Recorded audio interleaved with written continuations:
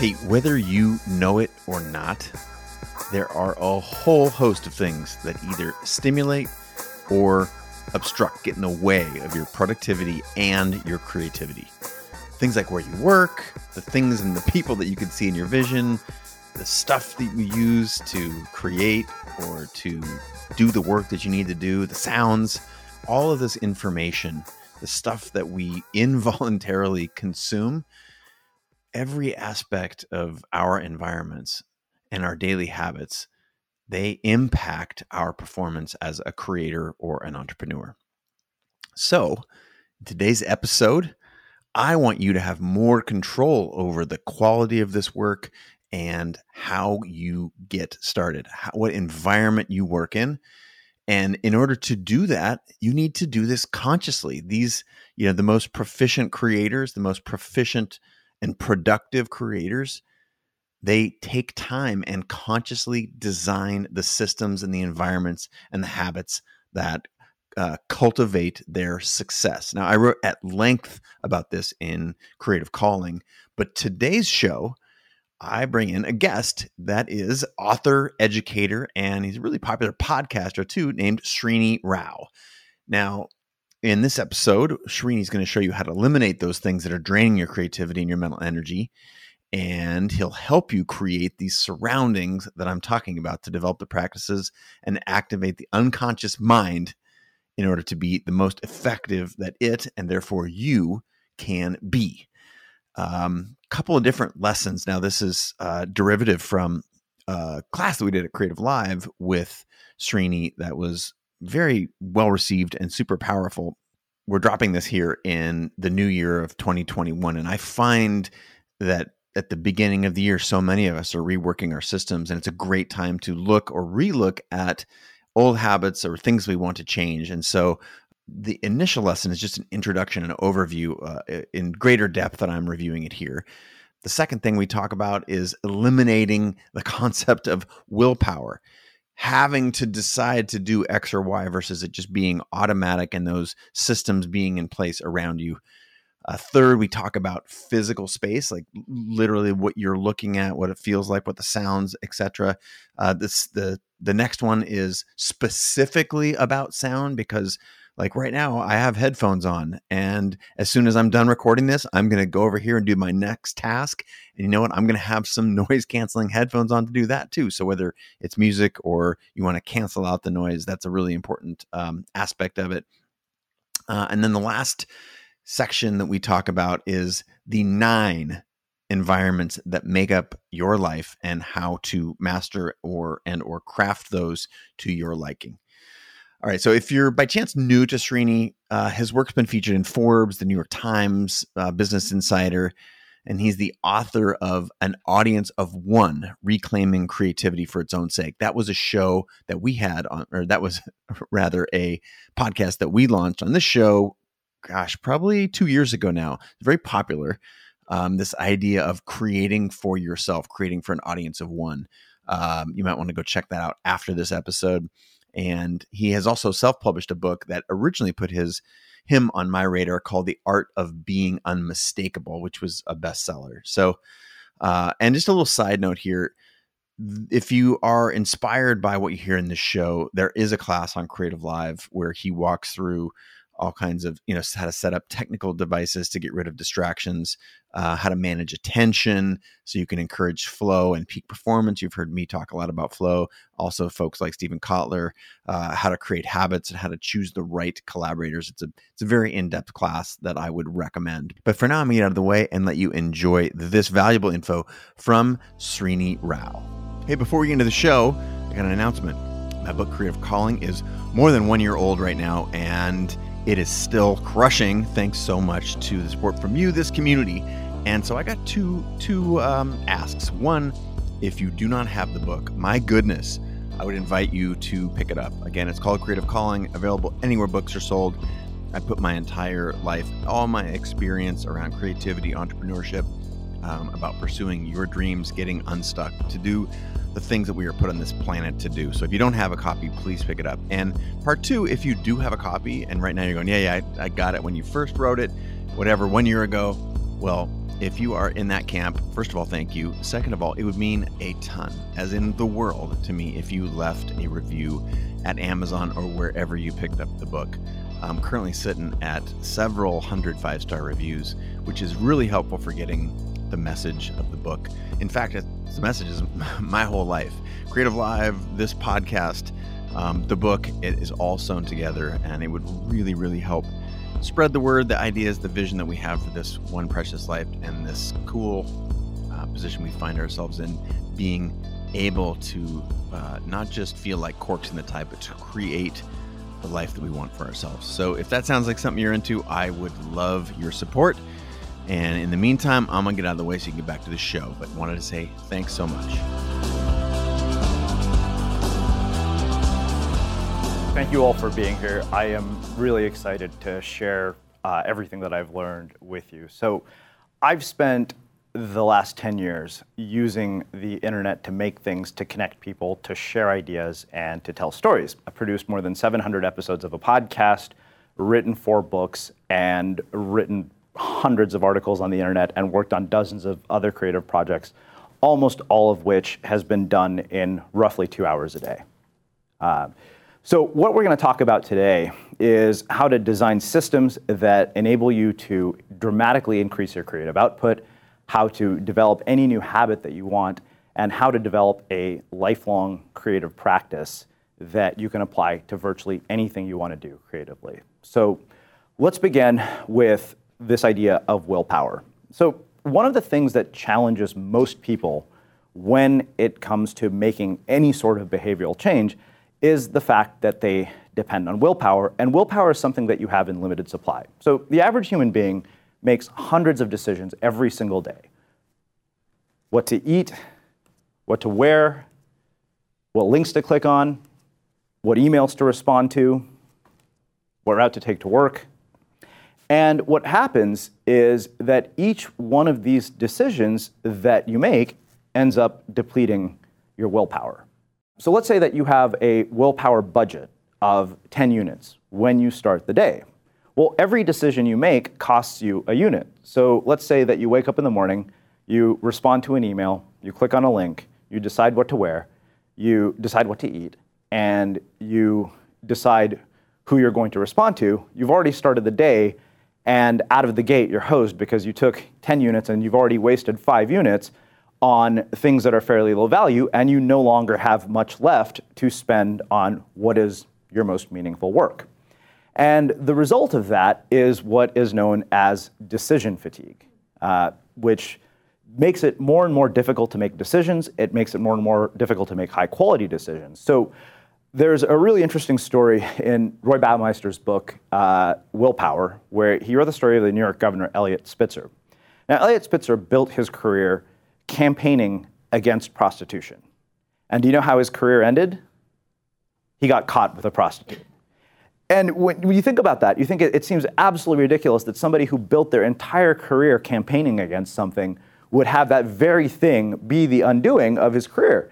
But Roy Baumeister made a really good point. He said, if you think about it, somebody like Eliot Spitzer, or somebody who is in a high political office, is literally making hundreds of decisions all day, every single day. So by the time you get to the end of the day, the quality of your decision-making actually starts to diminish significantly, which if you've ever been to the grocery store at the end of the day, you might have experienced this, where you've been at work all day, you've made all these important decisions, and then you fill your grocery cart full of all sorts of junk food and things you never had any intention of buying or never had any intention of eating. You've effectively experienced one of the byproducts of decision fatigue.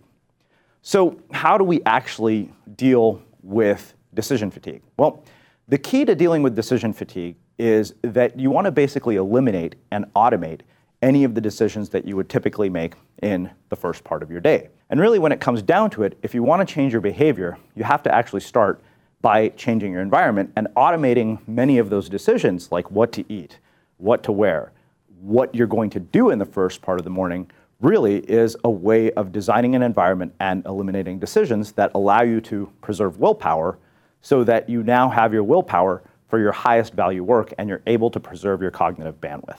The next piece that we talk about really is your physical space. So as I said before, The setup of your physical space can have a profound impact on your behavior and your creativity. And by deliberately designing the space that you're actually working in, you start to make the behavior automatic. So the author Stuart Wilde said that messy surroundings and an untidy life reflect a weakened metaphysical and psychological state. And order helps you feel more confident. So if you've ever gotten in your car after a car wash, how do you feel? 1,000 times better, right? Or if you've ever walked into your house after it's been cleaned, it's a totally different experience than what the house is like when it's a complete mess or what your car is like when it's a complete mess. So the things that are included in your physical space are the desk that you work at, the chair that you use, the lighting, the equipment, laptops, phones, everything that we use. All of these things make up our physical space, and our physical space not only impacts our behavior, it has an impact on our energy and how we feel. So the way that we use physical space to automate behavior and lead to behavior that is much more desirable is that we create what is effectively our best space. And so we're going to talk a little bit about how do you create the best physical space that you could possibly work in, one that inspires you, one that makes you more productive, and one that makes you more creative. So the first thing you want to do is you want to get rid of anything that you don't love. And what most people don't realize is that every physical object in your environment has emotions and memories associated with it. So think about the clothes that you're wearing right now, or the shoes that you're wearing, or whatever it is that you have in terms of jewelry or watches, whatever you have with you right now. Every one of those physical objects has some memory or emotion associated with it. And often we're completely unaware of the memories and emotions that are associated with the physical objects that are in our physical environment. So I'll tell you a couple of different stories. So one of the first things I did after a breakup was I literally got rid of everything from that relationship. I didn't burn it, but I realized that as long as these things were in my physical space, it would be a perpetual reminder of something that was a really painful experience. And the way to change how I was feeling in that space was to get rid of those things. Another really crazy story. So after I started to understand this whole idea of creating physical spaces that inspire you, I ended up reading a book that many of you have probably heard of. It's called The Life-Changing Magic of Tidying Up by Marie Kondo. And I realized that that book was all about designing environments that actually fuel creativity and inspire you. So the first place I started with that idea of the life-changing magic of tidying up was my bookshelf. I went to my bookshelf and I looked at all the books and I looked at the ones that didn't inspire me, most of which were about social media marketing and online marketing, because my work had changed a lot since I had bought those books, and it was no longer a reflection of who I was and who I wanted to be. So I got rid of all those books, I put them in a box, and I donated them to the library. Most of the books that were left on my shelf, the top shelf, were all published by Penguin. 2 weeks later, I got an email from an editor at Penguin asking me if I wanted to write a book with them. After that, I was sold on the virtues of having a very deliberately designed physical space. So the thing is that you want the environment to be something that you actually love being in, so why not fill it with things that you absolutely love? The other thing that you should do is you should clear out as much clutter from your space as possible, because clutter makes it really difficult to focus. When you have clutter on your desk or in your physical space, you have all these different things that are competing for your attention, which end up making it difficult to focus on the thing that matters most, which is whatever it is you're doing. I don't think it's a coincidence that if you look at very prolific writers or prolific creators, their spaces tend to be really tidy and very deliberate in terms of how they're set up. There are very rare exceptions to this. I was told once that Steve Jobs worked in a really messy space, but the funny thing is, the irony of that is that if you look at Apple products, they're the complete opposite of messy. So when you clear out a lot of clutter, you end up being able to focus a lot more easily. It's amazing how much of an impact clutter has on your ability to concentrate, just because you have all these different things competing for your attention. Another idea is something that's known as environment math. Now, this is not a set-in-stone rule, but the idea basically is for every single thing that you bring into your environment, you should take something out, because so often we accumulate possessions that we don't use. I wanted to have a picture of this, but I don't. My parents have a garage, and they've lived in the same house for 20 years, and every couple of years, my mom gets on my dad's case and asks him to clean the garage. And we've done all sorts of things to clean this garage. We brought in shelves from Costco to shelve everything and put everything on the shelves. And I remember asking my dad one day, I said, do you even know what any of this is? And he said, no. I said, then why do you have it? And that really, they really should take this lesson of environment math to heart, because when you're able to take one thing out for every single thing you bring in, you avoid cluttering your space with things that you don't need. Finally, visual reminders. Now, visual reminders are really powerful in a lot of different ways. They can include motivational posters. You may have heard of this idea of the don't break the chain calendar if you have a particular habit that you want to adopt. When you have a visual reminder, like the habit don't break the chain calendar, you're basically seeing your progress every single day. So as a result, you're going to be motivated to keep coming back. You can create your own shrine if you would like, with goddesses of religions that are not your own. If you've ever scrolled through the Instagram feed of some New Age and spiritual teachers, you'll often see this: crystals, candles, and really bizarre shrines. But ultimately, what matters here is that this is a space you've created for your own efforts that really sings to you. It's not a coincidence that the Creative Live offices have tons of inspiring artwork around here. The idea is that the environment fuels your creativity. So one of the things that I've actually done at my home is I had a friend who, I had told her once, I said, if I had $1 million recording studio, I would hang up framed prints of all of the people that I've interviewed that I look up to. And she said, honey, you don't need $1 million recording studio for that. You need some IKEA picture frames and somebody to print the pictures. And I thought, well, that's a good point. So I actually ordered IKEA picture frames, and I have pictures on the wall of a lot of the people that I've interviewed, because we have this really beautiful artwork. And so I've created this space that really inspires me. And I think that Marie Kondo really summed it up well. She said the space that we live in should be reflective of the person that we were becoming, not the person we were in our past. And so often, our physical spaces, because of the objects we have in them and all of the visual reminders we have in them, are reflective of who we once were, not who we were becoming. Srini, we have a question from the internet, if you're ready for that. Absolutely. So this question is from Angie Powers, and she says, excited to be here. And I was actually thinking the same question myself, because I have this same experience. How does this apply when you share space with people who have a hard time getting rid of things? That is a really, really good question. So I think the thing here is that you really have to say, okay, you know what, if you have a space that you're sharing with people who have a hard time getting rid of things, or if you have a space that you're sharing, period, you have to basically create an area that basically has a boundary around it. It could be your kitchen table. It could literally be something as simple as, okay, this half of the kitchen table is mine. It's about making whatever adjustments you can to make that space possible, because I share an apartment with somebody. So there are parts of my space that I don't have complete control over. So it's really about looking at what parts of your space do you have complete control over, because there are small parts of everybody's space that they have control over. And that might mean going to another space if that's the case. Cool.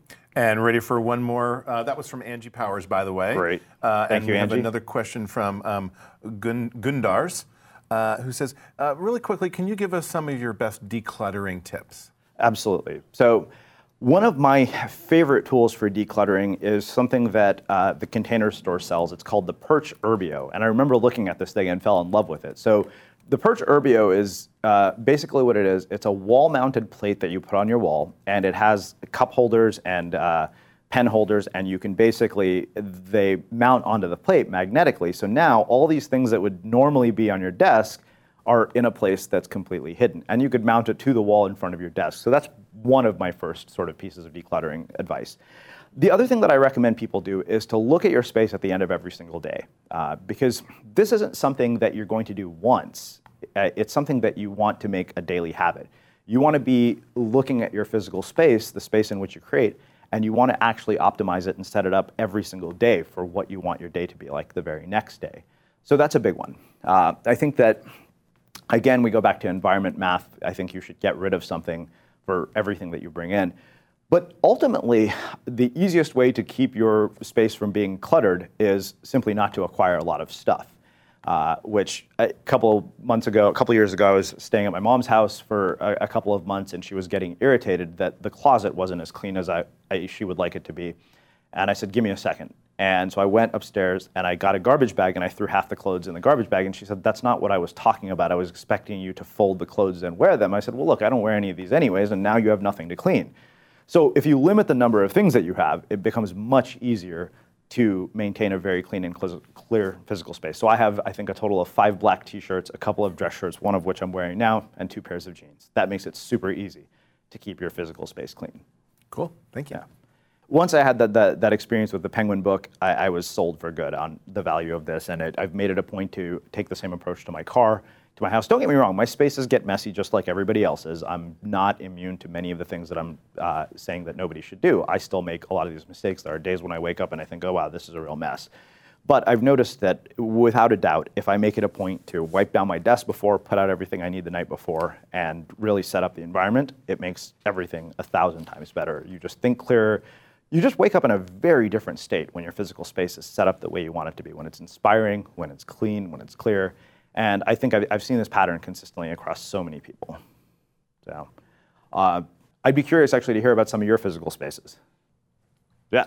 I'll be happy to share because I'm very guilty of having a lot of clutter around me. So that's one of the things that I'm really trying to focus on now as I branch out into more creative work and social media and working with my clients and creating more creative ideas for them and their wellness solutions. Mm-hmm. I found that recently I feel more flustered because a really busy time in my life right now, growing the business, competing in bodybuilding, which takes a lot of time. So I feel like this is just what I needed to hear right now, as I know so much of my block has just been the mental frustration of seeing chaos around me. Mm-hmm. So I'll actually share one other story with you from the book. There's a woman named Courtney Carver who runs a blog called Be More with Less, and she's in the minimalism documentary, which you can find on Netflix. And she got diagnosed with, I think, if I remember, I was MS at some point. And as a part of dealing with her MS diagnosis, she and her husband decided to basically declutter their house and become complete minimalists. And since that happened, she has had no relapses. The symptoms were drastically alleviated. I think that when you have physical clutter, it can tend to cause a lot of mental anxiety. It can tend to cause a lot of stress. Whereas when you have a space that's very neat and tidy, it reduces your stress and anxiety dramatically. Yeah, I'm a clutter magnet, and I have been since I was a little girl. And 4 years ago, I'm an artist, and my studio was so cluttered I thought I would never be able to tackle it. And I finally realized that what I needed was community support around it. So I created a course to basically, I got paid to clutter bust my studio, and I called it the Great Clutter Bust. And I ran it like 4 times, and I finally managed to completely declutter my studio. Well, completely, that's not entirely true. I'm just like peeling layers off an onion, right? But got the downstairs of our home, now it looks so great, and I'm still peeling layers off the onion of the studio because we have no garage or anything. So when we overhauled and did a kitchen remodel, everything that had to be moved from the downstairs got stuck in the studio, became the garage. But anyway, what was so interesting to me is every time I ran that program of the Great Clutter Bust, the same words came out of people's mouths of, I feel so free, I can breathe again, I can think again, and that's, everybody, and I feel the same way. Every time I peel another layer off the onion, I feel that same sense of ability to think, ability to breathe, ability to create again. The more my space is freed of that clutter and orderly and tidy, it opens up everything. And it's that, like what you said, it's that habit, which that's where I struggle, is sticking with that habit of ordering everything again. That's where that I need to really get into. Well, I think you bring up a really good point about peeling an onion. One of the things that often happens, not just in terms of physical space, and we'll talk a little bit about this in some of the other modules, but when we try to make any change, people often try to make really big sweeping changes all at once, and as a result, none of the changes stick. And if you take this one section at a time, for example, you start with your desk, which is the smallest possible space. In fact, that's what I would say is look at the smallest possible circle of control that you could actually go do this in, and then basically tackle one section at a time. So you start with your desk, you go to your bookshelf, you go to your kitchen, you go to your closet, And you could basically tackle one area of your physical space every single day, and by the end of the week, you've effectively peeled all the layers that Melissa was talking about. Let's move on to an environment that we know as your sound environment. So what do we mean by sound environment? Well, sound environment is basically what it sounds like, everything that you hear.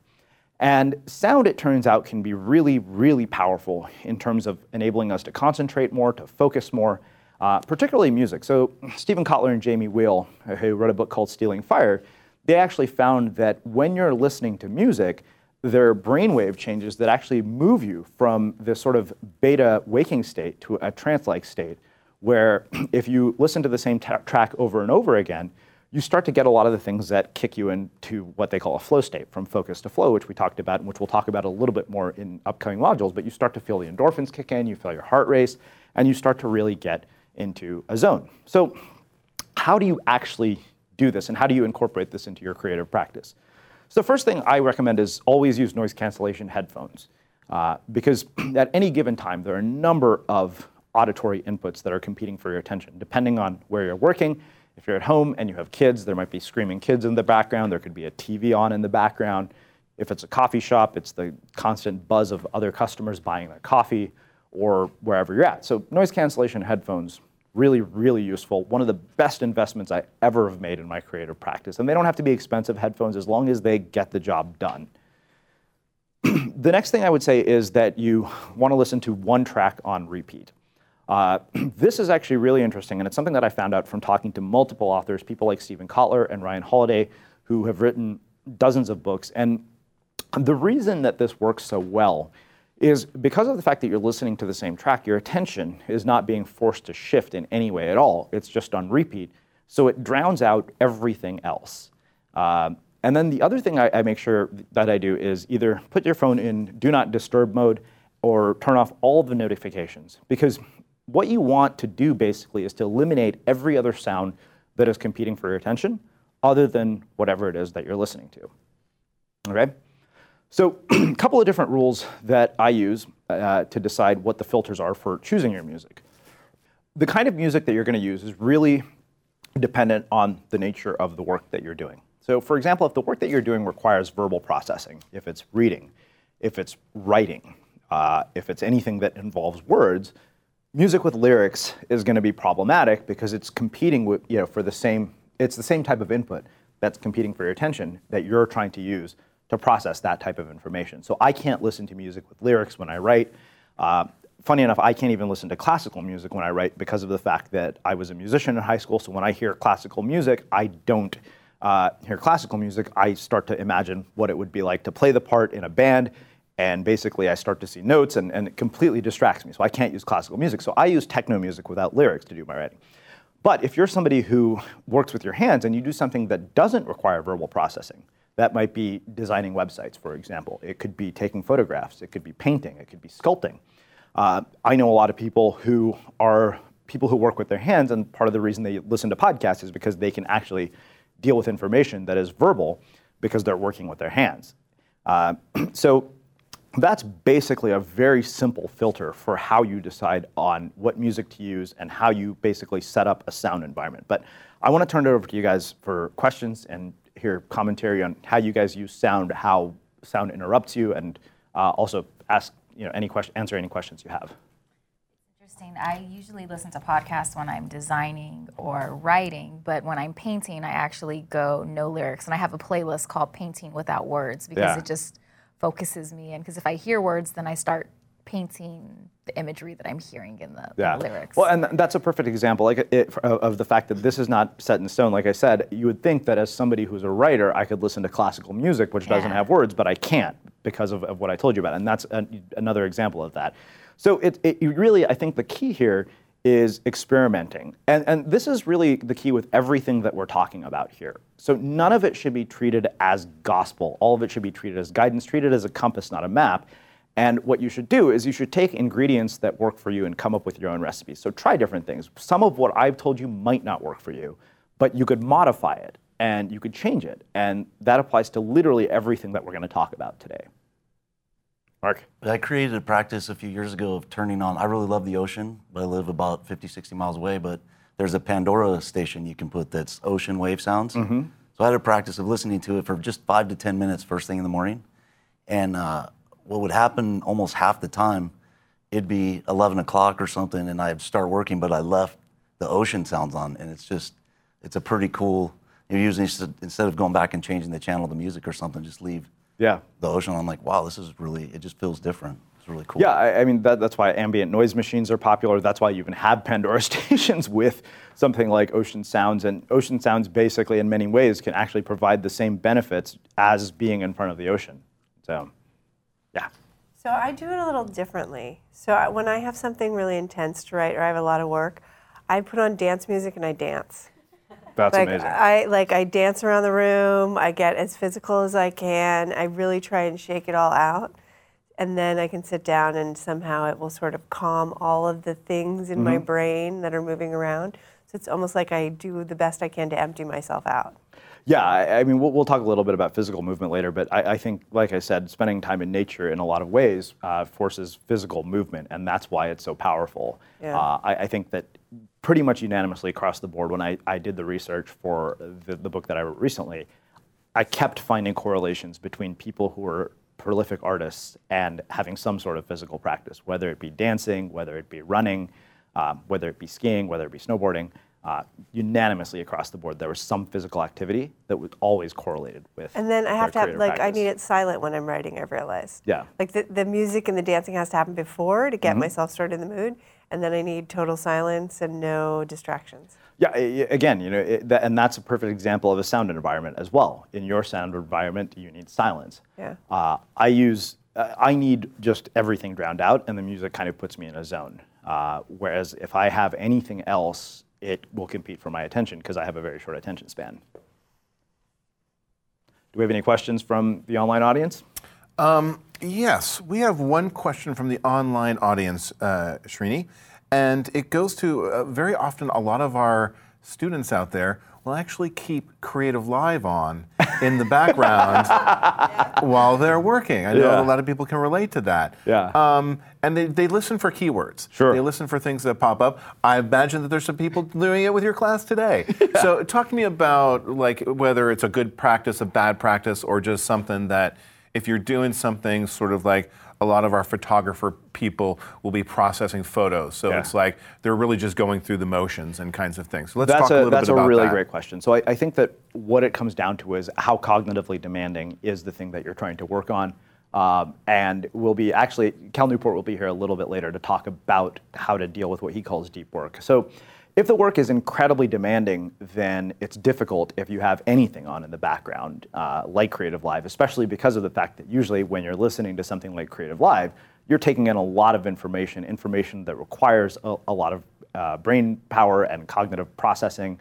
Whereas if it's repetitive work, like you were talking about, Jim, in terms of photo processing or scheduling stuff on social media, then absolutely you could get away with it. I think it really just depends on the complexity of what you're trying to do. Obviously, if you had your brain surgeon operating on you, I don't think you'd want him listening to Creative Live in the background because, I don't want my brain surgeon to screw up because he's listening to me talking about what I'm doing right now. So it really depends on the complexity of the task. The more complex the task is, I think the more deliberate you have to be with this. But if it's stuff that's repetitive, like checking email, I know that my friend Chris Bailey, apparently he does a lot of his maintenance work on Sundays, and what he does is he uses that time to catch up on all the podcasts that he wants to listen to. So we're going to wrap up this section with probably what is one of my favorite concepts and something that really had a profound impact on me, called the 9 environments that make up your life. Because we've talked about all of these things in isolation, but what you're going to understand is how they all work together now. So this is the guy who turned me on to this concept. His name is Jim Bunch. He's the founder of The Ultimate Game of Life, and this is what he had to say about environments. Every environment is connected. You can't change one environment and not have it change another. If you improve one environment, it will send a ripple effect through the other environments. If you improve your physical body as an environment, what happens to your self-image? It improves. Once your self-image improves, what happens to your networks? Your networks improve because you'll quit hanging out with the people that are bringing you down. What happens when your network improves? Well, your net worth is related to your network. In other words, your financial environment can start to improve because the quality of people you're hanging out with is better, your self-confidence is up, your strengths, gifts, and talents are up, your physical health is up, so you have more energy to commit to your vision and mission and your passions. So all of these things are connected, and the vice versa is true. If you notice that you're on a downward spiral, if all of a sudden you're starting to eat unhealthy, maybe you're starting to watch TV that isn't empowering you, maybe you're starting to doubt your self-environment a little bit, maybe you're starting to notice that the people you're hanging out with aren't actually doing healthy things, they're not really growing and improving. What you're saying is that by default, I'm allowing the environments around me to bring me down. You're doing life by default.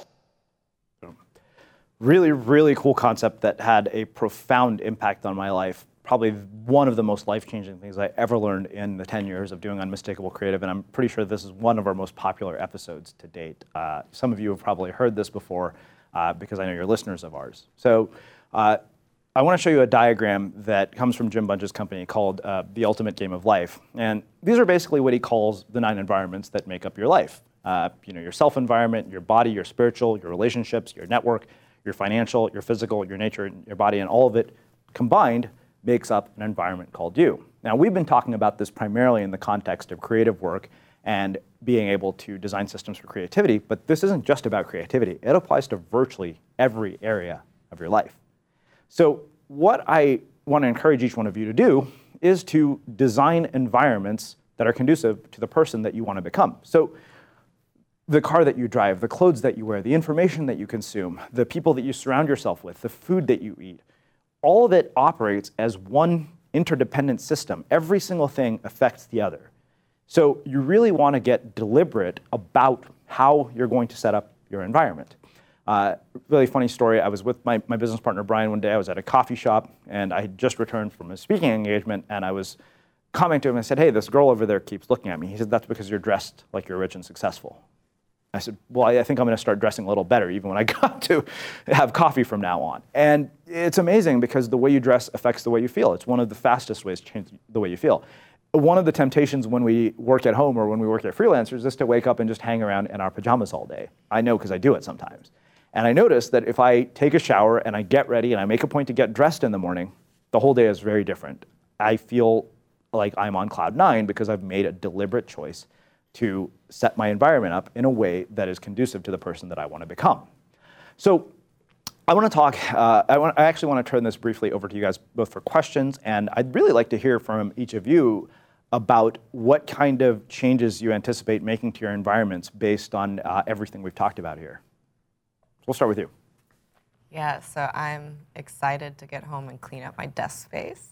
I used to work in a co-working space and had a desk there, but then found that I wasn't going just because my day is so erratic and it didn't really make sense to go, and kind of tied to my kitchen, meal prepping and going back and forth to the gym. So the desk space for me is my hub, but it's also like right near the front door, and it's also where like all of, like we come through the door and just drop the stuff there. And so I've kind of been in this space where I've been like working on the couch and just not being able to get the deep work done that I need to because my desk has been just utter chaos. So that's step 1 for me. Cool. Mark? I asked you how long you've been doing that practice because I've been doing it for probably, I don't know, at least 5 or 6 years, but it's an ebb and flow. And I can think of, in my office, there's a row of tennis shoes. It's like, why do I need 5 pairs of tennis shoes or whatever? So I'm gonna get rid of those, and then there's some piles on my desk. It can just, once you let one little thing there, and then you go, okay, there's already a little pile I can just add to it. So there's just 2 moves. I can just scoop that up and get rid of it. So the desk and the shoes is gonna be the little. Yeah. I think I'm gonna actually, my books. So I think what you said really hit home, because I have a lot of books that I probably don't really need anymore, and it actually takes up space for the ones that you buy that you don't read. Yeah. Right? Absolutely. You're like, oh God, I've got to get to that, and I might just let it go. You too. Yeah, so I actually just went through this process of clearing out all these different spaces. So I started with my clothes. That was the easiest one to start with. I got rid of 6 bags, and that was the gateway to then going through every little space. I've just gone through all of my drawers as well, and one of the biggest changes I made was actually a reaction to watching Queer Eye and seeing these transformations that people go through on that show and the different coaches that they have to go through that process, and was looking at all the design spaces that are created. And I looked at my room and I compared it to the end of what's on the show and said, it's not a match, and I can make those changes. And so I had, I confess, a ton of books lined up under a windowsill that were not in shelves. And they were against a couch that was taking up a lot of space that I never used. I essentially used the couch as shelf space. So I got rid of the couch and I bought shelves, and now all those books are in there. And you're challenging me now to go through that next step of deciding which books to keep, because I just kept all of them. They're beautiful and arranged very nicely, but I don't need all of them. So that's, I think, the next step that I need to What take. have you noticed after making these changes in terms of the way you feel, in terms of everything else that's going on? I have a lot more energy. I have, a lot more clarity, and I feel more comfortable and confident. Probably the biggest one related to everything that you've been talking about was turning off Facebook for a while. So I was involved in a group, and we were reading a book, and they talked about fasting, and I wasn't sure what I wanted to fast. And I was going through a job search at the time, and so I was supposed to be working on my job search, but I found myself on Facebook, and there was my answer. I needed to fast Facebook. So I did for 21 days, and I was instantly happier. So I think I think you're going to really is very appreciate what Cal Newport has to say about this. He's been a very vocal proponent of quitting Facebook, and some of what he wrote yesterday was pretty mind-blowing. So I'm excited to have him on. All right, that is a wrap. But before you go, hey, I wanted to say thank you so much. And I do note that many of you have asked how you can help me out there in the world. And I have a great answer for that. And it is sharing this show.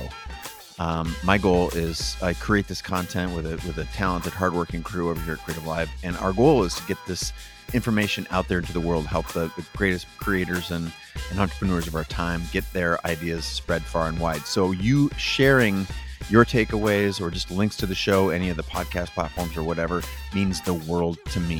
Thing 2, how you can help, if you care, is to leave a review at your preferred podcast platform. That also helps surface this show, the guests, in search results on each of the platforms, and it means a lot. So thank you so much. Really, really grateful, and I'll look forward to seeing you in the next episode, hopefully soon, maybe next, maybe right after this, maybe you're going to listen.